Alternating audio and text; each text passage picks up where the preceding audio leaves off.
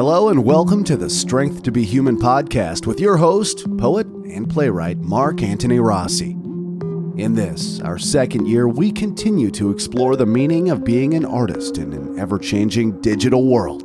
Now, without further ado, here is your host.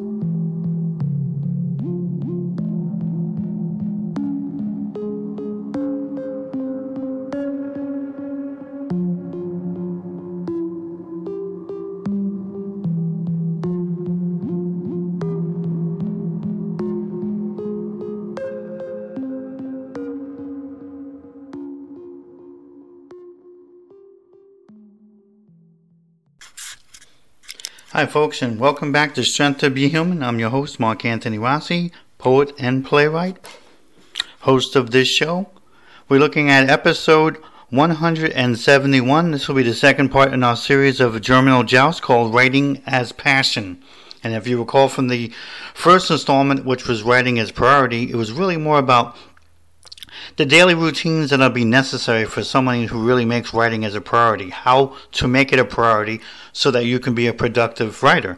In this particular case, we're really going to be looking at artists that used writing as a passion because they had what we would call a singular pursuit. Oftentimes, these were writers and artists that got out one major project that really defined everything.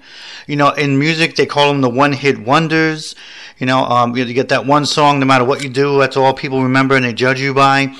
I know there's certain actors that they do the same thing. They get typecast, and then you try to do something else and it's hard to break out of it. Well, in many instances for writing, that's some of these people right here. Now, it would be wrong to call this some kind of a loose famous authors who only did one novel, because it's really not that at all. In many cases, they have done other things, but they simply paled in comparison to the major work that they did. All right, so I'm going to mention a few that had died only because of what they did was a singular passion for them, and we don't really know if they were going to go on to do other things or even something bigger or not, because some of them died. So some of them will fit this definition, but they all had that singular passion about what they were doing. It's just not all of them lived long enough to enjoy it or to see it really come out in any kind of major fashion. Okay?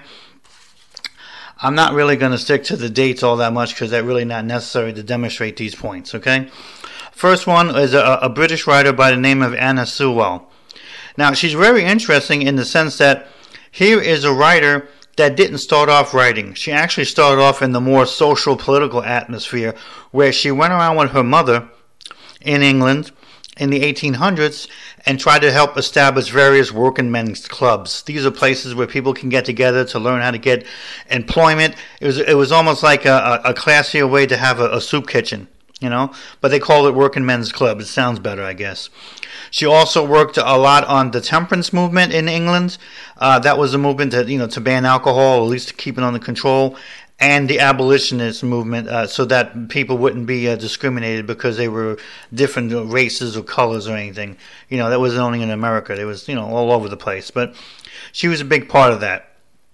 Ironically, and this is what I find very unusual, but nevertheless, here's a woman that wound up contracting and living with and eventually dying from hepatitis. We don't have too many writers, particularly women, no matter what century we're talking about, that had this disease and died. So it's a very good chance, and not trying to cause anybody to think negatively of the poor or the homeless or the people she's working with, but unfortunately, that was the crowd that contracted that more than anybody else. And there's a good chance, since she intermingled with those people for years, it's a good chance that's where she caught it at. She was the only one in the family that had it, and the only one that died. The only writer I know that's ever died from it. So, unusually so. So, she wound up becoming so sick that she's confined to her house for years at a time. Okay? So, she winds up developing a passion for horses. And she believes that it's important for her to write a book that would demonstrate to people the utility of horses and the natural beauty of horses, how to take care of horses, how horses can be in their own way a sort of emotional, maybe even psychological a therapy for people. We learned this later on in the the 1950s onwards, where you got a lot of places, especially here in America, where they use horse farms to help rehabilitate kids with emotional problems or even drug addicts to get them off of drugs and give them another perspective on life. And horses are a big part of this therapy. So I'm not sure if she's the first person to discover this, but she's definitely one of the first writers to really put this down. She is the woman that wrote Black Beauty. It took her 6 years to write. It became an enormous bestseller for her. But she didn't live but 5 months afterwards before she died of hepatitis, unfortunately. But it's an incredible book. And ironically, I'm from the city, okay? I've always told you that on the show I'm a city kid. So, I'm not a big person gravitated to animals in nature. I mean, I appreciate it when I got older. But, when you're in the city, what are the animals you see? Cat, dog, a roach, a fly, and a pigeon. That's really about it. Oh, yeah, and a squirrel in the park. You don't really see too many more beyond that. So horses was not in my vocabulary, was not something I see. More like something you might see on a TV show, especially a Western. That's the only time you've really seen horses. Although, whenever I visit New York, every so often you see a horse with a cop riding on it. And that was always a fun treat. And then, of course, you'll see a couple of them decorated in a circus. But that was the only time I really saw any. Until I went to Germany and went to a farm. So my exposure and my experience and even my possible, I guess you could say, respect for horses really came from Black Beauty. It was the first book I can really recall, and then I know they did a TV show on it as well, where it really lets you understand more about horses and how important they are, how beautiful they are, and of course how useful they can be in human lives. And of course, you always want to be able to treat animals with respect and not believe that they should be treated poorly, and that's really what that book showed a great deal about. So that was one heck of a book and a big one for her. We don't know. Okay, I put her in here with a few others, and then we'll go on to the more classic ones that fit this description. I do know one thing. That was a passion of hers. It was a major belief of hers. It's what she dedicated the rest of her life to, and she wrote the rest of her life on that book and got it published and saw it published before she died. So she fits my category for that at least. We don't know if she would write other things afterwards because she died early. But we do know that, I don't know if this really tells you anything or not, but we know that she didn't leave any other manuscripts behind because I think she spent all her time writing this book and then it was done and she had to work on the business of getting it published. So maybe she didn't have any time because she died so early to write another book. We don't know. But we do know that this is the only book that she wrote, and it's a timeless classic. It really is. Without sounding like a cliche, it truly is. I really think that people will go to space one day and they'll be reading Black Beauty to their children. I mean, it's right up there with Green Eggs and Ham and Dr. Seuss and all of that. It's just one of those important books. And even though it was supposed to be a children's book, a classic children's book, I see plenty of adults that appreciate it. And quite frankly, when the TV show comes on, you have adults watching it just as well as with kids. So it really does cross the borders on the generational aspect of things, okay? Next, Emily Bronte, Wuthering Heights. All right, here is a woman that writes a book that's considered very controversial. It's very sexy, almost scandalous type of love story, all right? It was considered passionate, violent, and sexual. That's what they considered it back in the 1840s, okay? And she does this. Maybe she realizes this coming from a woman is probably not going to fly too well. It's probably hard enough coming from a man, but there's probably a better of a chance. So she changed her name for this book and used the pseudonym of Ellis Bell. So in many instances, people thought this was a man. It was still considered passionate and violent, sexual. They gave it a little bit more of a pass, probably because they figured it's another weirdo like Desaad. So, okay, now we got one over here in Britain. But nevertheless, it wasn't too long afterwards, after another printing, that they had found out that this is a woman. So they actually put her actual name on it. So it became a real scandalous thing from her only real book that she had wrote before herself died less than a year later of cancer. So incredibly enough, and they didn't find any manuscripts from this woman as well. So nobody knows if she was going to be writing another book or not, or if this was the only one. It definitely was something you would want to call passion. It was definitely a project for her. And unlike Mrs. Sewell from Black Beauty, who only became the recluse when she was having really poor health and had to be in her house. Emily Bronte was always that way. She was just always somebody that was a recluse, didn't really hang around with a lot of people, and and kept a very private life. Well, I don't know how private it was, because apparently this book probably tells you a whole lot of her life. So, they say be careful about those quiet ones, especially those quiet girls. I mean, because in this case, Miss Bronte was a bit of a freak, no doubt about it, and she got her freak on in this book. No doubt. No doubt. I definitely agree with anyone out there that say, it's certainly unfair if she put a name on it at first as a woman. This might not even get published at all, because it would say all kinds of bad names about her, versus a guy. Yeah, but it's the 1800s. What the hell do you want? Okay, she does something like this today. I don't even know if anyone would bat an eye. I mean, really, we got songs right now that are dirtier than this entire book. All right, so it's kind of hard to look at it for today's day and age, but back then, this was a doozy, right? It's considered a modern classic to this day, and one of the few books from women that really explored some of the subjects she did. It wasn't just the surface, polite, family atmosphere of love. This was like everything, and the kitchen sink thrown in. So she went out with a bang. Excuse the terminology here, okay? All right, next. And this is a really interesting one here. Apparently, there was a principality at the very southernmost part of Italy called Lampedusa, okay?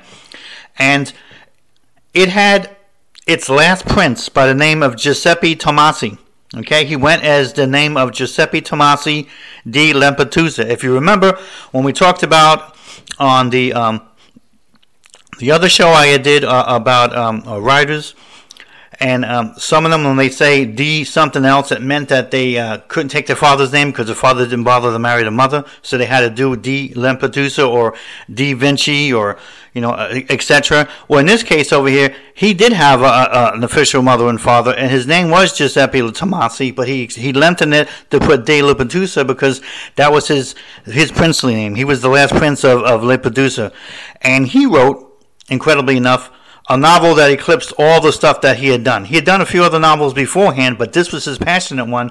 It explained a great deal about all what had happened during the Italian Civil War with Giuseppe the General, and even how his area got absorbed into that. And it's considered a modern classic and one of the greatest novels ever written in Italy. It was called The Leopard, which ironically is funny because the term Gattopardo, which is an Italian word, it actually means American ocelot. It doesn't mean the leopard, but it got translated as the leopard, and that's how it's known through most of Europe and America. They don't know it as the American ocelot; they just know it as the leopard. It's funny because on the family of the Tomasis of Lampedusa, their coat of arms is actually an ocelot, but nevertheless, that's where you got it. It turns out that symbol was very common because a lot of Sicilians who had money owned a lot of exotic pets, and they would bring those over. Some of them from Africa, some of them from America, and have them as a pet. I know, big thing that can eat you, but nevertheless. All right, so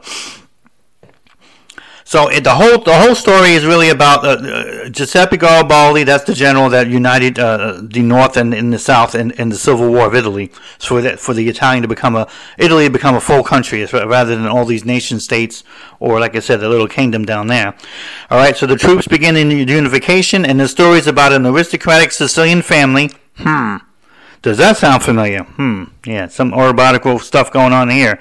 It grudgingly adapts to the sweeping social changes that ultimately undermine their way of life, which is mean that you don't get to be a prince anymore and keep all this land and all this other stuff. I mean, you only can do so much. He was the one that coined the phrase, Mr. Tomasi, if we want things to stay as they are, things have to change. So it's an incredible quote from that book, and actually it's lived on forever now. Everybody knows that quote in literature. It's really something else. It's really a political and a social statement amongst many other things. It really is, because it's funny when you say that things stay the same because they're always changing, so they have to change. It's just it's a real parallax. It really does. I like it. I like it a lot. All right, next one. And we're going to see this a lot in some of these other listings we have here. But here's the first one we'll talk about this book. It's I think it was like 900 or 1,000 pages. It was up there with War and Peace. It's called The Confederacy of Dunces. It was by John Kennedy Toole, an American writer. Okay? So he writes this book, a very long novel. Okay? He goes everywhere to try to get it published. Everybody rejects it. He even quits his job, tries to figure out, maybe if I market it better, maybe I do this and do that. That doesn't work really well. He falls through a deep depression. He commits suicide in 1969. Okay? The book, 11 years later, now he doesn't get published because his mother keeps pushing it out there until it finally does. It goes on to win the Pulitzer Prize for fiction. So we get a lot of that out there with folks who are doing this, and you'll see this on this list, and it's just a sad fact of writers and the pressure and the things they could be under. So it's nothing to quibble and laugh about. I certainly don't, but I'm not really one of those folks that think committing suicide is some kind of exotic or interesting thing to do. I don't even know how people get to that point. I really don't. And I've dealt with all kinds of people dealing with depression all my life, and I still can't fathom why that would be the next step or the ultimate step or the solution step. It's hard to understand. It truly is. And of course, it's a great tragedy. I would love to have seen him around. Confederacy of Dunces is a really interesting book in the sense that he winds up taking all the different parts of America that he didn't agree with, that he felt the country could have been better. Matters about anti-gay life, matters of people being racist, and matters of people being feminists. Some of the horrible things that we were still going through in America. Not to say that we're not going through those now, but we made a great and enormous strides compared to what he was writing about, even in the 60s when he was putting his book together. And that's really what the book was about. And it's really a classic. It's a hell of a book. It's long as heck, don't get me wrong. And I guess if you're going to go out this way, this is the way to go, with a super large book about your own country and things you think is silly and how they could be better and how the place can be better. Again, it's really a tragic irony that you have people like John Kennedy Toole who can put together such projects and have this kind of vision of a better country, yet for some reason they can't translate that for a better life for themselves, and they wind up ending their life. The bigot didn't come and kill the person, and the Klansman didn't come and get Mr. Toole, and neither did the people who hate women or the people that don't like gays. None of those people came for him. He came for him. And that's how that ended, unfortunately. But it's one hell of a book. You want to get a chance to check it out. It's a long book. I mean, it'll take you a while to read, but it's definitely worthwhile. It was definitely worthy of the Pulitzer Prize. And who knows if this man could have stuck around, the other work he could have been doing. Who knows? But then it's hard to know from a person that has those kind of pressures and those things that are going through their minds, would he have lasted anyway?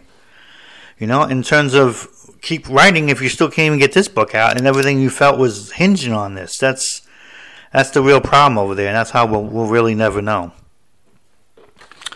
All right. Let's go on.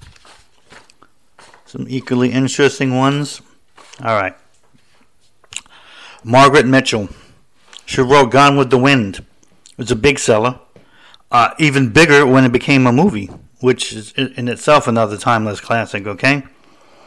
It's a story about a young girl who's struggling to survive the American South, okay? She won the Pulitzer Prize for it. Of course, it became a big movie. I mean, remember it had that controversial ending in the 1930s for somebody to say "damn" is it's unheard of. So it definitely fit that. There's no doubt about it. It fit that. Margaret Mitchell did not write anything else and didn't care to write anything else. She stood away from publicity, all that stuff. She simply did not care. She did write later on in her life, which actually sold very well, a novella called Lost Lassen. But and then she did have a few other projects that were never published. It was the only book that she ever did publish, and it's you can definitely call it a timely classic. If you want. Everybody has heard of The Gone with the Wind. I'm telling you. You got some sheep herders over in Africa that probably said, Gone with the Wind, yeah, I heard of that. So, I mean, that's how much universal it is.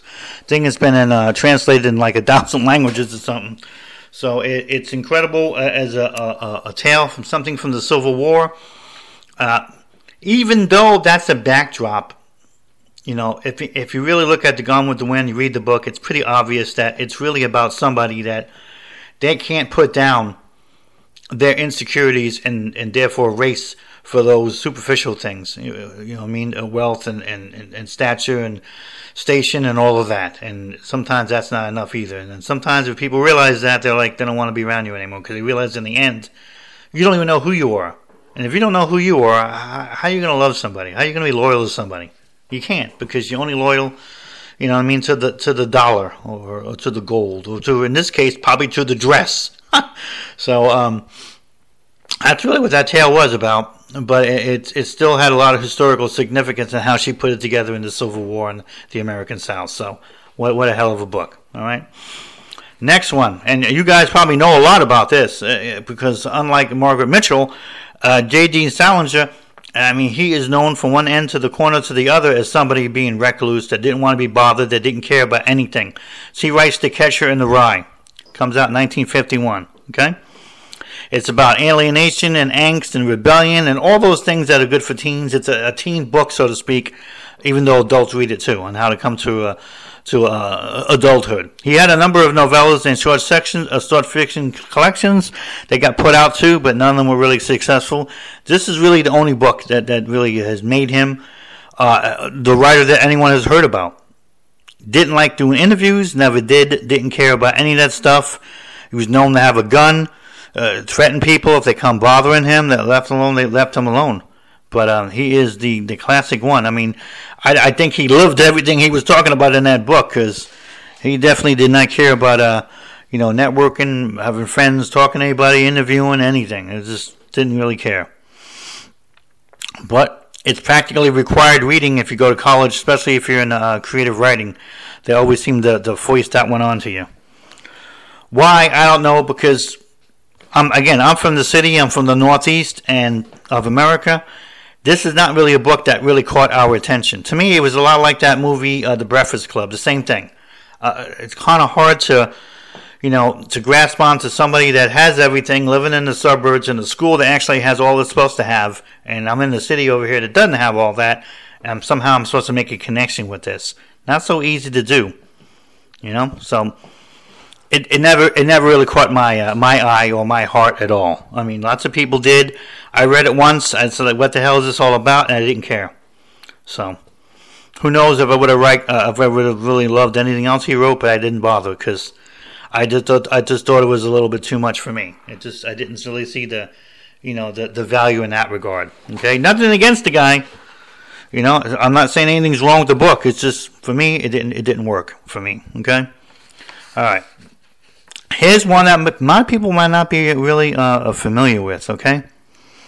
All right, and we'll go over to that one right now. Okay.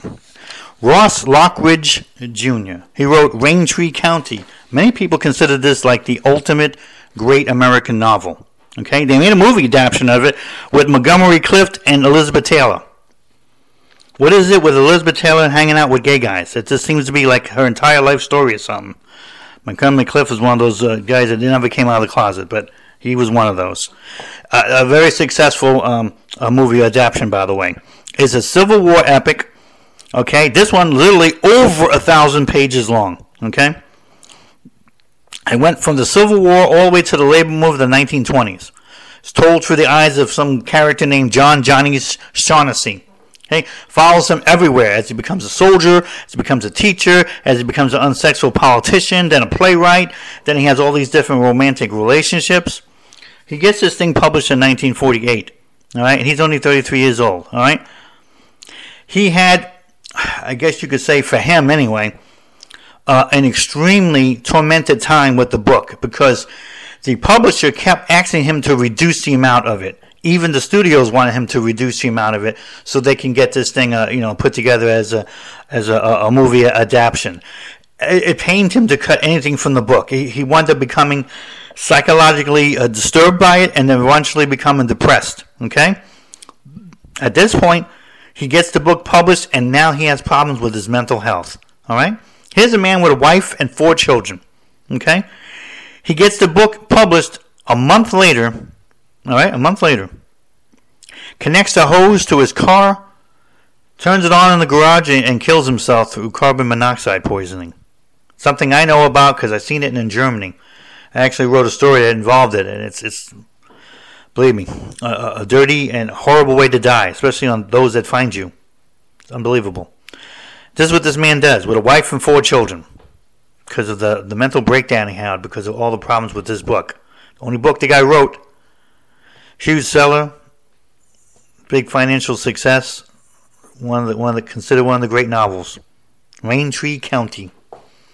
Ross Lockridge Jr. So try to keep that one in mind, and if you get a chance, check it out. All right? Next, and I know a lot of you know about her, Sylvia Plath. A lot of people know that she was a poet and was suffering from mental illness and all kinds of depression and dealing with all kinds of things, okay? Funny enough, if you want to put it that way, she's one of the few poets that she wound up becoming famous from her poems as they were published in the various academic publications where people talking about her and everything. But she really didn't hit it in terms of a household word until she put out the one book that she ever did. A lot of people don't realize she only did one book called The Bell Jar. That was it. That was her only book. It's an oral, semi-biographical account of a mental breakdown of a character she wrote in there. Okay? Probably about herself, because not long afterwards she commits suicide. I know. It's incredible. So there is somebody that definitely had a lot of passion, and I don't mean to be flippant about this, but I can tell you, just like some of the other ones we saw here that committed suicide, Confederacy of Dunces, John Kennedy Toole, or even Ross Lockridge Jr., and now this one. In many essences, they knew that was the project they wanted to work on, that there's a good chance if they didn't work their way or went their way or something, they were going to kill themselves. It's almost like they knew this. And this is what they left for us. So you have to wonder about that. And it happens so many times now in literature, and even on this particular show we were talking about, for it to not just be individual coincidences somewhere. I think there's unfortunately something to that. Sadly, I know. All right. Next, Ralph Ellison. A lot of people don't know this. Ralph Ellison, he writes The Invisible Man in 1952. It's a gigantic success about an African man whose skin color renders him invisible in the early century of racial divide. It's an incredible book. I read it when I was a younger person. He got a lot of praise from his critical essay collections he got out called Shadow and Act and Going to the Territory. But this was the book that made him. He wanted to becoming a teacher and a big influencer in social society. Obviously, somebody that the civil rights, and I know Martin Luther King had referenced the book. It was real. It's just an incredible literary milestone, as they called it. Ralph Ellison. Really, ultimately, his only novel and the only book that he ever wrote that had any real impact, and it's something that we'll be reading for probably decades to come, because it is that good, it is that interesting, it is that heartbreaking, and until one day, it's still a relevant book in the year 2020. All right, now here's somebody that we'll talk a bit on the show about, but I discovered so much more about him than I knew before that I'm going to wind up just doing a show about him next year. Okay, so we'll touch upon some things, but there's just so much more I could not get into this show on this guy, but we'll definitely do it next year. We'll do a little recap of some of the stuff we talked about, and then from there we'll go on to some of the other things. But he's a hell of an interesting fellow. Boris Pasternak. So many things I didn't even know about as I was doing some basic research. When I put together a show like this, I often have an outline of who I want to talk about and some of the key things I know already. But I found out so much more, and I was just like, wow, this is so much I didn't know. Like, I didn't know that he was born in a Jewish family, but they wind up assimilating to become Russian Orthodox. They felt that would keep them out of trouble. And I'll tell you something, for Mr. Pasternak, for some reason this worked. This is because this guy cannot be this lucky. I mean, it just worked. I'm just amazed by it, and we'll talk about that, how interesting that is. All right, a lot of people to this day, they know about Dr. Zhivago. They've seen the movie, they read the book. It's required literature reading in Russia and in many colleges throughout the world, all right? But once they read the book and once they know the man's name, no one realizes that he's considered one of the greatest poets of the 20th century.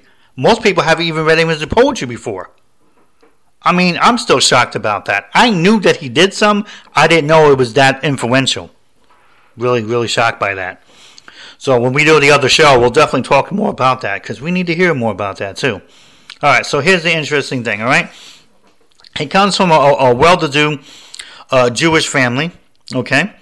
His father was actually a musician and a professor of music, and he wound up becoming... Boris Pasternak himself, he wanted to become a professor of literature and art in Russia, okay? He writes a couple poetry books that really take people's attention, all right? Now remember, because he's still considered Russian Orthodox, no one really gives him any flack as coming from a family that's Jewish. I'm just shocked for his entire life I don't even find anything anti-Semitic against him, and it's just unbelievable, but it's true. He simply didn't practice that any longer and didn't make it an issue for him, so therefore it wasn't an issue for him. He had other issues to deal with, which, okay, I got you. All right, so the Bolshevik Revolution happens, okay? This is, the communists taking over and after the royal family is deposed in Russia, all right? Unlike many of the artists back then, who feared communists because they kind of felt from some of the stuff they're talking about they were going to get screwed in that deal. They went over to the white Russian side of things. Some of them were tracked down and killed later on as the communist movement became successful and started spreading out its wings. He decided not to go with them. He stood there in Moscow. He stood there. He didn't move. He believed that he'd be okay. He also believed that because for some reason, for a while, he was fascinated with the whole Bolshevik movement. He had a lot of friends that went over to that side.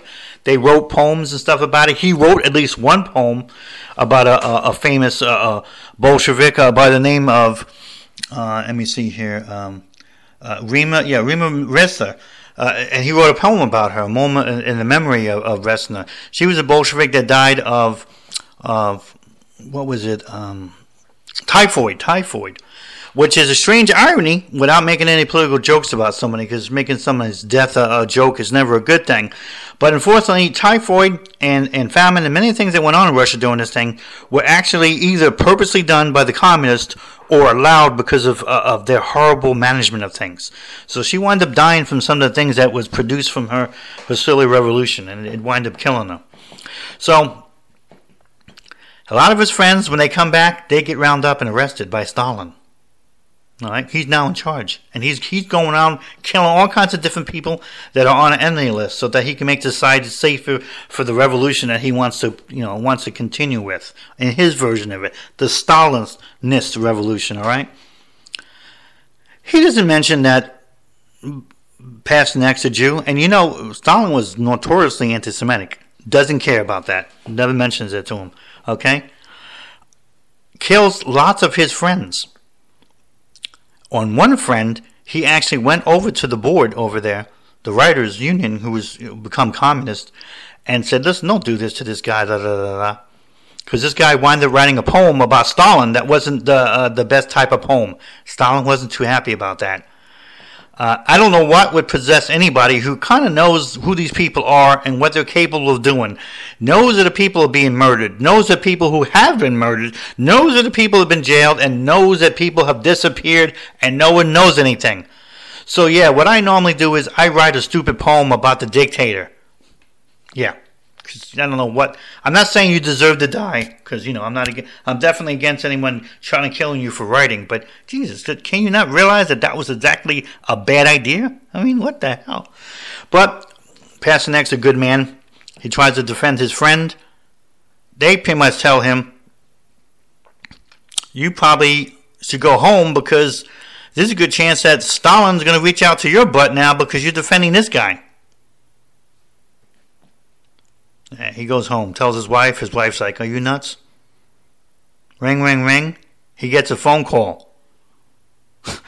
It's a Politburo. They're on the phone. They're like, can you hold on for Comrade Stalin? Literally, Boris Pasternak gets a phone call from Stalin, the man who's killed millions already. Okay, we haven't even gotten to World War II yet, all right? He's already killed like a zillion people. He has a conversation with Pasternak, wants to know why he wants to be friends with this guy who apparently seems to be anti-communist. And he just says, I know the guy. The guy's smart. He's a friend of mine. We have different philosophies. We have different writing styles. So I'm not really defending the writing as much as I just don't think that anything should happen to him. Stalin tells this guy, Pasternak, oh, I see, you just don't want to stick up for your friends, and hangs up the phone. He tells his wife this. His wife's like, I don't know if it's the point of trying to get out of town and that will look more guilty. I guess we just wait for them to come to arrest you. Great, thanks. So they develop more of a list of the people that Stalin felt were enemies of his revolution. Okay? They have a literary list. All right? They have a small committee. They say, what about Pasternak? Stalin says this, incredibly enough. This man lives in the clouds. Just get him off the list. There's no damn point.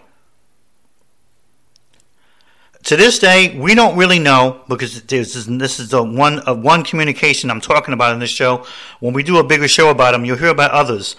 We don't really know if Stalin just had some kind of liking to Pasternak. We don't know if he just liked his writing secretly, didn't want to say anything about it. Because, his writing wasn't anti-communist, by the way, until he did Dr. Zhivago, which actually Stalin never read and was actually one that published after Stalin died. So Stalin didn't know anything about that. He just knew about his poetry. He liked it. It seemed very patriotic. It seemed very Russian-based. But he never admitted publicly he liked it, or he liked this guy. But for some reason, Pasternak, nothing happened to him up until the point of producing Dr. Zhivago, which they were very unhappy with, the communists after Stalin. After he died, he got it published in Italy. When they found out about it, they rejected it. They said, you're rejecting socialist realism, so therefore you're really becoming an enemy of the state. At that point, he really thought he was going to get rounded up and arrested. Don't know why, but they never did. In fact, he wound up first getting criticized by the Russians because of the book not being pro-communist enough. Actually, it wasn't communist at all. It wasn't even pro-anything. In many ways, it kind of looked down on him a bit. And then Israel was very unhappy with him, strangely enough.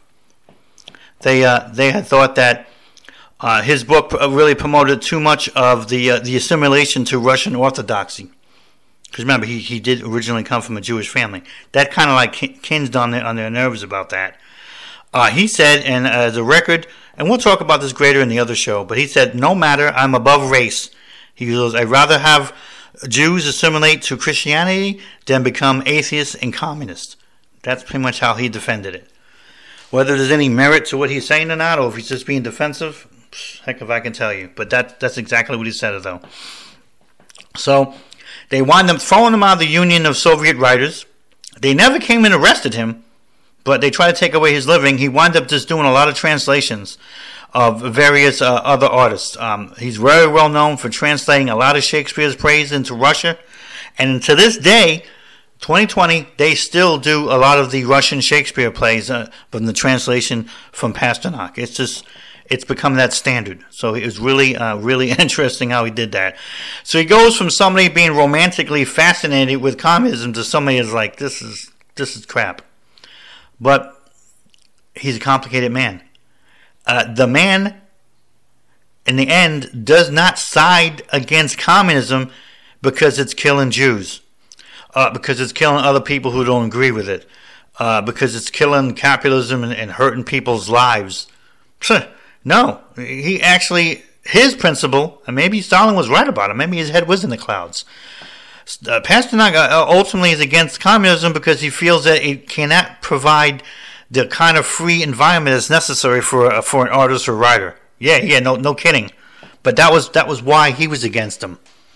Different reasons for other people. He wound up getting the Nobel Peace Prize, and then, of course, the 1965 film adaptation made him universally known. Russia wanted him to decline the Nobel Peace Prize, and his wife convinced him to say no to it because she's feeling that for sure they were going to come and kill them all. He wound up getting it that Peace Prize to his family after he died, years later, I think in the 80s. But he declined it, wrote them a letter, because he wanted to listen to what his wife had to say. People were upset about him. A lot of writers like back then. But remember, Pasternak is an interesting fellow. He never leaves Russia. He never goes to hide somewhere around the world, even though he knows the government is evil and it's a bunch of crap and what they're doing to him is wrong and everything else. He stays there to the end, until he dies of lung cancer. Apparently he was a heavy smoker. There we go, Boris Pasternak. Dr. Zhivago. We'll definitely have more about that on another show, because this is so much. It's incredible, okay? All right, and the last one on the show, and it's a good way to end the show, too, as well, will be Harper Lee, To Kill a Mockingbird. All right? It's a story about a family in a small town in Alabama where she came from, dealing with racism, the loss of innocences, and of course even, the various classes. You're in this class versus that class. Of course, an enormous amount of racism as well. It's considered one of the most beloved books in American history. Okay, here we go. She won the Pulitzer Prize in 1961. She won the Presidential Medal of Freedom, the National Medal of the Arts. Remember, folks, on one book, and only one book. All of these things. No one's ever done all this before in one book. It's incredible. The Library Journal says that To Kill a Mockingbird is one of the best novels of the century. Of the 100 ones they had, it was one of the best 100 novels of the entire century. She was a good friend of Truman Capote, if you know anything about him. He's a Southern writer who happens to be gay. He wound up messing around too much in the rumor mill and all that stuff, and between alcohol and everything, and wound up really ruining his career and his life. But he became famous for a big crime book called In Cold Blood. She helped do the research with him on that book. She also helped write the screenplay adaptation. Didn't get any credit for it. She let the original writer who did it, Horton Foote, he won the Oscar for that screenplay in 1962. Gregory Peck, who became the lawyer on that show, won the Oscar for lead actor, all right, in 1963. Good friends to her to the day she died. Always respected the stuff she was doing. Harper Lee is definitely one of the more interesting, complex characters because she is on the side of J.D. Salinger in terms of not giving too many interviews, although he didn't give any. She wanted to be left alone, but in many instances she did come out and do some things. Not as much you would think for somebody as famous as she was. She did some interviews. She did some art shows and things like that to talk about things. Not a lot, but enough to have a little bit of a record. But for the most part, she didn't want to do anything else, and she didn't do anything else.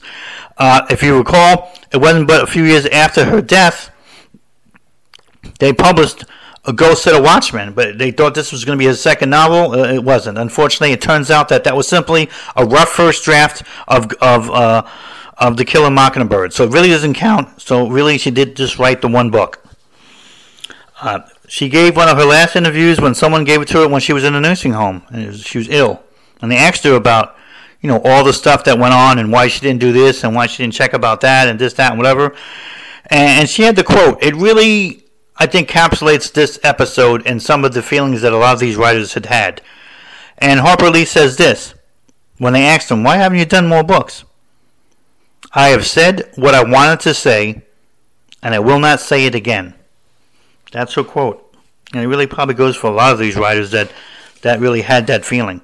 Again, another book about her passion, about her small town, about her family, about some of the things she saw about people being treated poorly because they were black, and how that needed to be stopped, and how that was just ultimately wrong.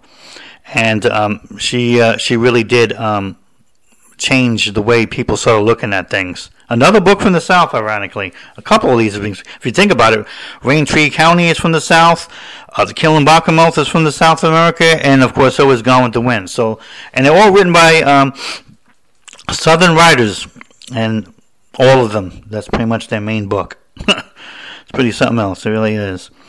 But I really enjoyed the book. I really didn't care for the movie as much. To me, it just seemed kind of stale and, I don't know, maybe slow.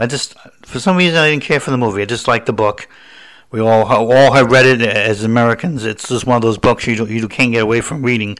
It's required somewhere wherever you go in some school system. Yeah, so you're gonna be checking it out. And of course, it has enormous significance as well. All right, folks. Until then, the next episode, which will be the one we do on pledging, writing as a pledge. That'll be it for this one. Episode 171, Writing as Passion. This is Strength to Be Human. This is Mark Rossi. And a little interesting side note here. This is the first show I've done since I've done this podcast where I didn't do it on my traditional microphone and computer equipment, but I'm actually doing this on a mini recorder that converts things into an MP file, MPEG file. No, MP3 file. That's what they call it. Yeah, and then I'm going to bring it into the computer and touch it up and everything and release it. So just a little interesting side note. I wanted to see how that worked. I'm going to have times now and then when I want to try to do that because, especially with the holidays and if you got people doing different things, you got the kids over here almost out of school, everybody's making noise, and so I let them take over the bedroom and the TV, and I'm in here in the office over here doing this on a mini recorder. Hopefully it came out decent. All right. Until next time, folks, God bless, and thank you for Strength to Be Human. Your host, Mark Anthony Rossi.